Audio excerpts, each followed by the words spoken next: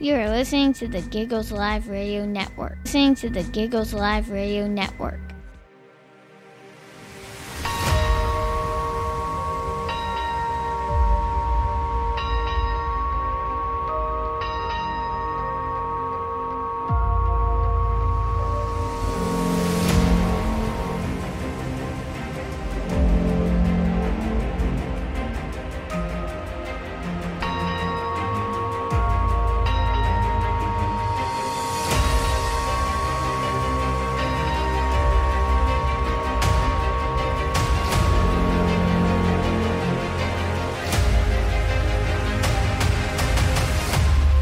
You're listening to Port and Stuff on the Giggles Live Radio Network.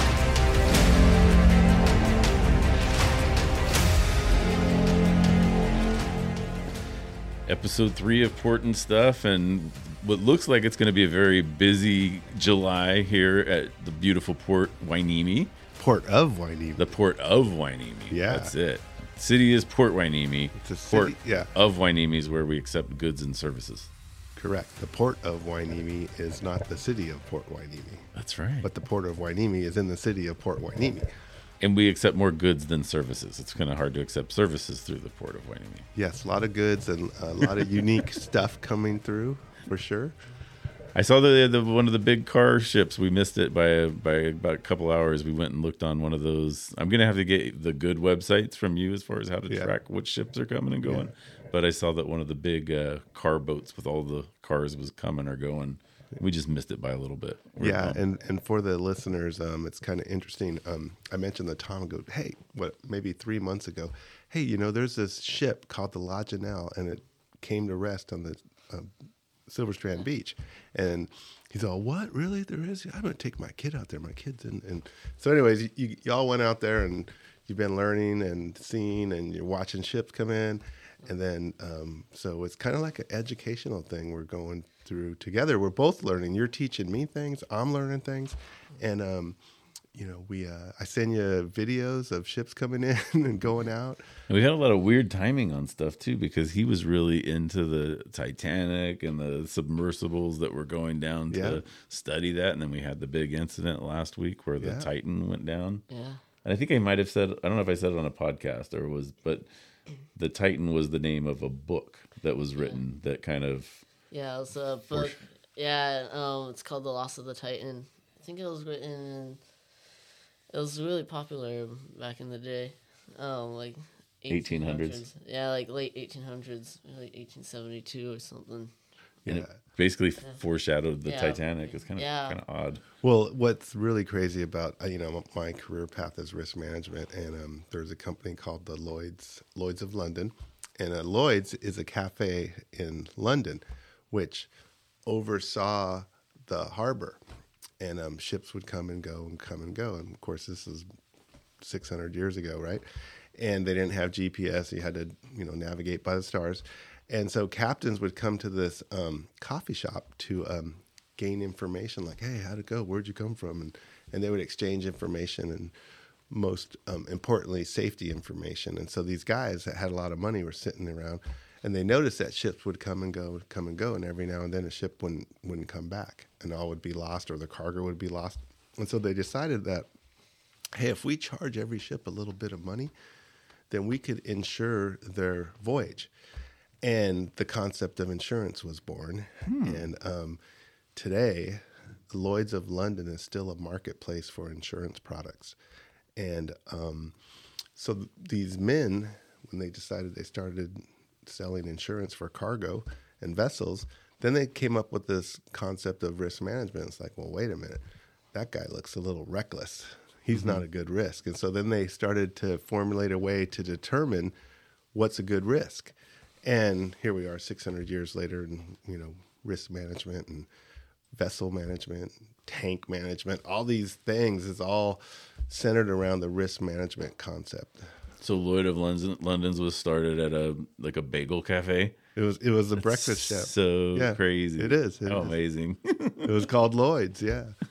So, and you hear about Lloyd's of London is involved in professional athletic insurance products, right? Yeah.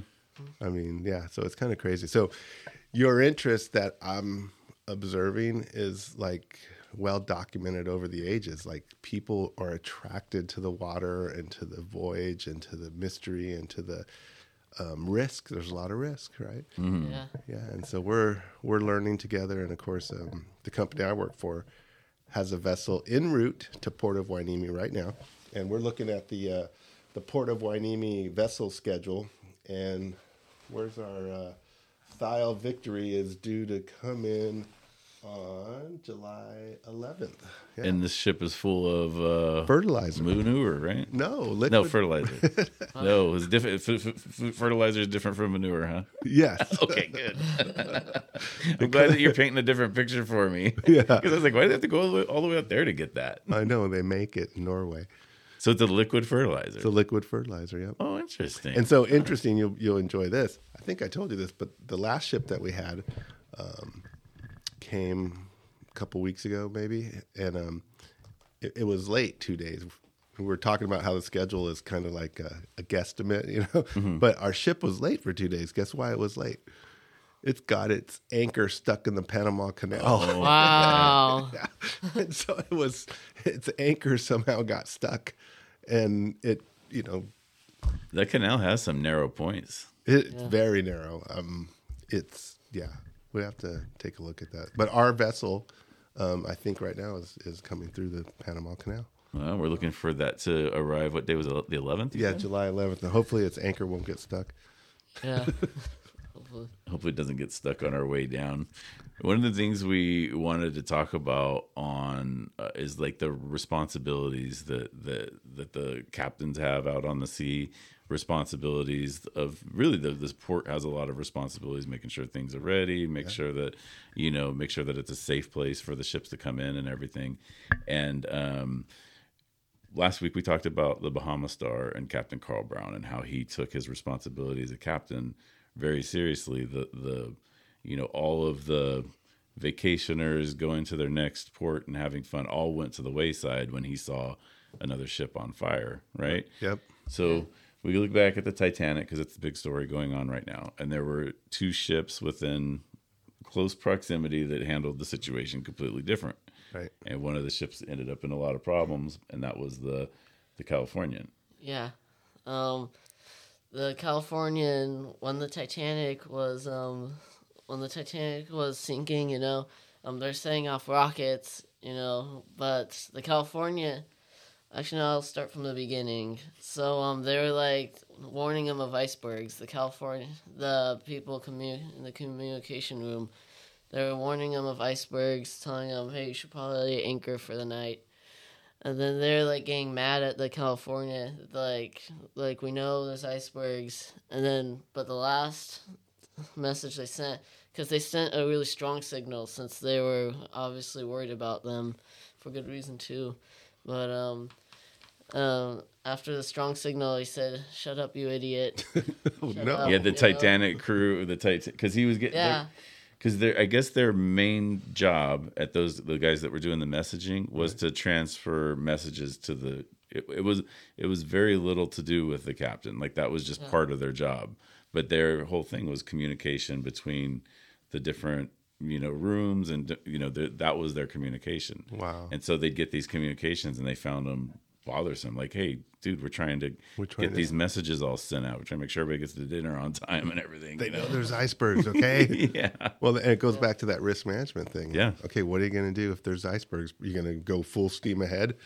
Yeah. That Titanic learned, you know? Yeah. Well, that was the thing, is he was getting the pressure. That's a risk management thing. Yeah. He was getting the pressure from the creator of the ship going, man, won't we all look like heroes if we get there a day early? And the captain thought that, or he felt the pressure at least to... Even in Pirates of Caribbean, remember that? Commodore. Yeah. He'll be the Commodore. Right. Yeah. Hey, what's insane is that I just want to make this connection to Titan real quick. Guess what? The Titanic, they're like saying she's like an innovation. She's like a good ship, Yeah. Unsinkable. Unsinkable stuff. Impossible. Yeah, like she's great. The Titan submarine, they said that she's like an innovation because they use they didn't spend too much money, but they still believe she'd work. And so you see similarities in their miscalculation. Yeah, they like said that she was like kind of top of her line since she had like a private toilet that you can. It's obviously not really private. You just lower a curtain. It's a bucket. It's a toilet. Come on. I mean, at least you can lower a curtain, though. I believe. That's what qualified it as being innovational. You can lower a curtain. Not that. I guess it's also because they use like kind of cheap materials, and they thought, and that's why I said she was. You're exactly right, and there's this concept in risk management called crew resource management. And what it means is to make sure the entire crew, everybody that's in charge of the operational function, make sure they have access to all available information. Mm-hmm. And you could clearly see they were kind of cherry picking their information to convince themselves that, hey, this is safe, this is great, right? So the way that crew resource management came about was there was an airplane flying into Portland, and a commercial airline, and it lowered its landing gear, and they heard this thunk, boom, bang, and they heard all this noise. It was at night, it was dark, and the indicator light didn't come on saying that the landing gear is secure and in place. So the captain was like, okay, they aborted the landing, and they're circling Portland. Mm-hmm. And they're focused on trying to fix this landing gear problem. And the captain was so strong, and so captain says everything, right? And bottom line is they ran out of gas. Oh, and they crashed and died. With the landing gear down? Wow. And the landing gear was fine. The indicator light was what was wrong. All because of a broken light. Oh. Right, but the point of the matter is like when you're in trouble, when you're in a situation, you got to open your mind and make sure all available information is being reviewed and accessed, because clearly when you're running out of gas, you're running out of gas, but they were so focused on the landing gear, mm-hmm. they forgot to monitor their gas. And so that's a really big step in the risk management world of like, crew resource management. Make sure you're utilizing all available information and making sure the crew all knows what their responsibilities are and what information is important. Yeah, like icebergs, right? I think that was kind of important. I think one of the things I wanted to point out too, I think the biggest difference between the Titanic and the Titan is, I think everybody in the world believed the Titanic was unsinkable. I think everybody believed that at that time. Yeah. I think with the Titan, most people... I believed it at the start of the movie. Unsinkable, man. No way. Because they explained, right? Very convincing. Yeah. Mm-hmm. Well, what was it? The docks or something? They have compartments or... Yeah, they have watertight compartments, bulkheads. And if three of them were breached, then she wouldn't have sank. But because of the way he turned or something... No, well, if they hit it head on, it wouldn't have. If they hit it head on, then it would have sunk because the bulkheads would have still held up. But what happened with the Titanic was that the watertight compartments flooded one over another because they weren't all the way to the top. And she was taking on water and she started sinking. And again, after the fact, pretty obvious that it could sink. Yeah. Yeah. Right? Pretty obvious. Mm-hmm. But, they're trying to...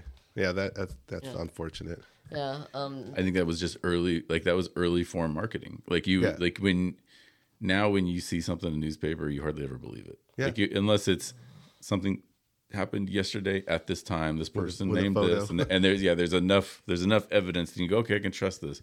But if you see a newspaper headline that says the unsinkable ship takes its maiden voyage today, you're going to believe that because in those days the newspaper was fairly reliable. And also look at the history before Titanic. And I think when was Queen Mary built? Was it before? 1936. After. Yeah, Titanic was built in 1912 and sunken in 1912. Her main voyage. But there was, what was it? The Olympic that was around before? She was built in 1911. The Olympic was like an exact replica, pretty much. But the Olympic, that's what I always found fascinating. The Olympic was already in motion when the Titanic took its maiden voyage, right? Maiden voyage, yeah. Okay. She actually was coming back from New York. Isn't it strange? The biggest, strongest, unsinkable ship ever, but it had a twin ship that was already on the sea. Yeah, and I just had another thought because we just finished this major repair of our metal tank, which involved a lot of welding, right? So in 1911, when they were constructing the Titanic, what kind of welding? How did they do welding? Right. They didn't weld. They used rivets. They used rivets. Oh. Yeah. And when did welding? Because nowadays everything is welded together, but rivets, that's how they put the ships together? Yeah, if you go on the Queen Mary, you can see all her 10 million rivets. 10 million rivets on the Queen Mary. Yeah, that's what holds her together. Now, when they riveted something together, a steel rivet, they would heat the rivet and knock it into place or something? Oh, I don't know. It's weird because the piece of the Laginelle that I have has the rivets. Yeah, the rivets. He was looking at that picture today. Hey, we'll go. I'll take it over to my house and I'll show you after. Nice. She's held together. Each one's probably like about, I don't know, maybe an inch. $50.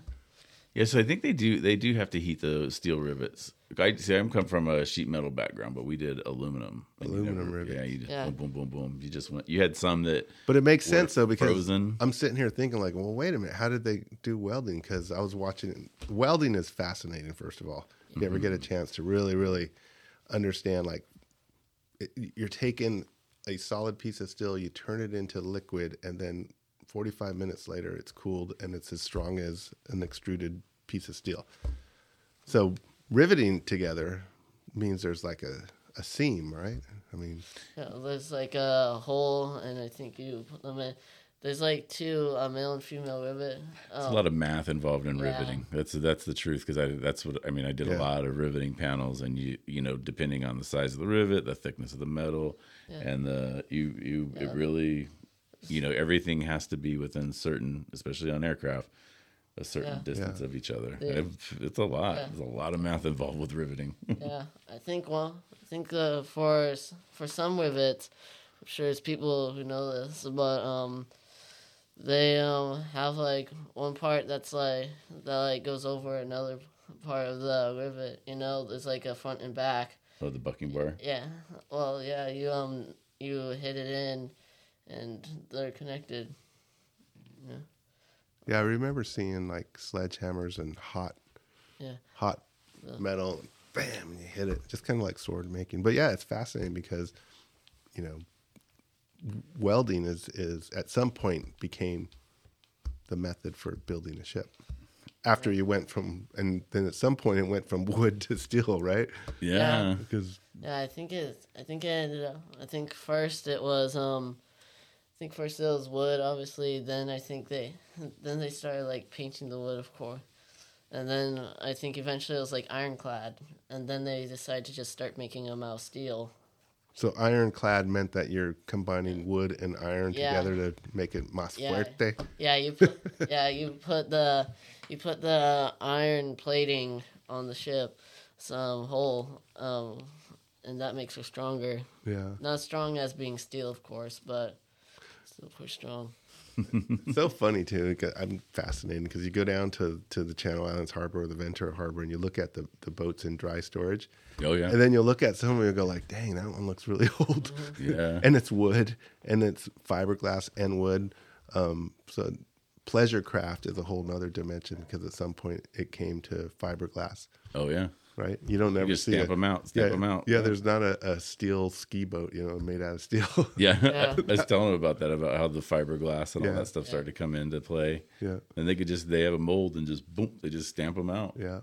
Which boat did we see? He spotted a boat when we were driving to Wainimi a couple days ago. Which boat did you see in the dry dock? I saw the CJ, the one. CJ. I think it was. That's the one that. Yeah, a few weeks ago. Oh, that's sunk. right. Yeah. Yeah, off the Channel Islands. Yeah, everyone survived luckily, but Yeah. still pretty crazy to see. She looked good, huh? They're getting all fixed up. Yeah, she looks like she's almost ready to go back out there. Yeah, I remember the one that caught fire. Oh yeah, that one was brought in as well, and they kept it on the more secure side of the Navy base, but because it was evidence and obviously, yeah, really, terribly tragic. Yeah, yeah, you'd get a lot of people showing up to see it. Yeah, And I think the issue was they had too many cell phones plugged into and that's something I learned about electrical safety. Is like when you start like putting a power strip in the schools, public arena, when computers and TVs were coming into classrooms, it was a real problem because the classrooms were built in the 60s and they had like 8 outlets, and one was for a projector, one was maybe for an additional light or a microscope. They never envisioned the needs of a classroom for computers, for internet, for all this. And so when computer labs are first being created, they're using power strips, daisy chained together. And so you still only have that outlet, which was designed in 1960 to power, a fan. Yeah. And now you have classrooms trying to power, 20 or 30 computers, and that creates a real fire hazard. And that's kind of what happened, I think, on that boat, is that they had all their cell phones plugged in, and it didn't have the capacity. And then when you're pulling more power than the line's designed to process, it heats up. Yeah. And then heat, oxygen, fuel, fire. Yeah. Yeah, everybody's felt when you have your phone plugged in too long and you pull the plug out of it and it's real warm like that. Yeah, that's dangerous if you, wow. But it's so crazy because look how much it takes to move a ship these days. I mean, so much electronics and metal. That is true. It's but it's still, in some ways, it's still so similar to the way it used to be, because it's still captain against the big old ocean. Yeah. And if he's a responsible person, he's with the ship the entire time. Not going to give up the ship. Or she. Still, Are there very many female captains now? I mean, women are moving into a lot of industries. I wonder that. I'll tell you, we just completed this big project, and the lead welder, the most experienced professional welder, was a woman. Oh, wow. And she was amongst a crew of men. And she was amazing to watch. But welding is highly specialized, very complicated, very technical. Yeah. Not only very dangerous. Very dangerous. Not only on the math side, but also on the composition side. I believe the underwater welding for many years was considered the most dangerous career field. Probably is, I would have to say. But it's really weird because welding leads are these little round pieces of metal that you use, and that's what you melt to bring 2 slabs of iron together, or steel. It's like a glue. You're making a glue. Yeah, right? yeah. And so depending on what stainless steel, aluminum, steel, carbide, I mean, there's all these different, and everyone has a different lead. And then in our case, our tank was constructed like 17 years ago, and there was a little defect, and it took 17 years for that defect to create a hole through half an inch of steel. Wow. And so, it's like Shawshank Redemption. Remember, like, it only took him 19 years to dig his escape route out. Yeah, so it's really, so when you think about a ship, I mean, just think about it, like the modern day aircraft carrier, all the welding, and they build it in sections, I believe, and then they bring it together and they weld each section together. But and then contrast that with the old days of doing riveting. That's what always fascinates me, is when you see a really big craft from the really old days where they didn't have the technology, they didn't have the, hey, we're gonna call so and so and have them send us this piece, because we have that. I mean, even when I worked in Hawaii in the 90s, there were things that we could do, and they're like, no, this isn't efficient. We're just going to order the parts and keep the plane grounded till the parts get here, rather than having us build the parts, because we were really skilled mechanics. We did sheet metal. Yeah. So, but now it's gotten a little bit easier. But I'm always fascinated by back then, and everything had to be I don't know if it was a guess or what, but I guess people were still smart back then. They just didn't have the technology. I'm all thinking they're all dummies. I would almost argue they might have been a little smarter. Yeah. Because, like building the California aqueduct, the guy's out there with a pencil and a pad of paper surveying all the way up to Fresno and Delta, right? Yeah. And then they nailed it because it's still operational today. Yeah, we're still taking their water. Yeah. We're still fighting over the water. Let's build another one. Yeah, but when it back to ships and boats, so I learned this. How do you tell the difference between a ship and a boat? A boat fits on a ship. There you go. So at the port of Hueneme, you'll see oftentimes that big car ship you think is a car ship. It'll have a yacht on top, and then they'll pick it off with a crane. That's cool. And put it I think, do they put it in the? Most often they put it on a trailer, and then it gets trailered out. But sometimes they'll put it on the dock and then into the water. Oh wow! Yeah, one time they were trying to do that, and the crane tipped over and the boat broke in half. It was like a $4 million yacht. Oh, Yeah. no. There's endless videos of that kind of stuff on YouTube. Yeah. If you watch YouTube long enough, you'll think that more boats don't make it in the water than actually do. There's so many of them get all crushed going in.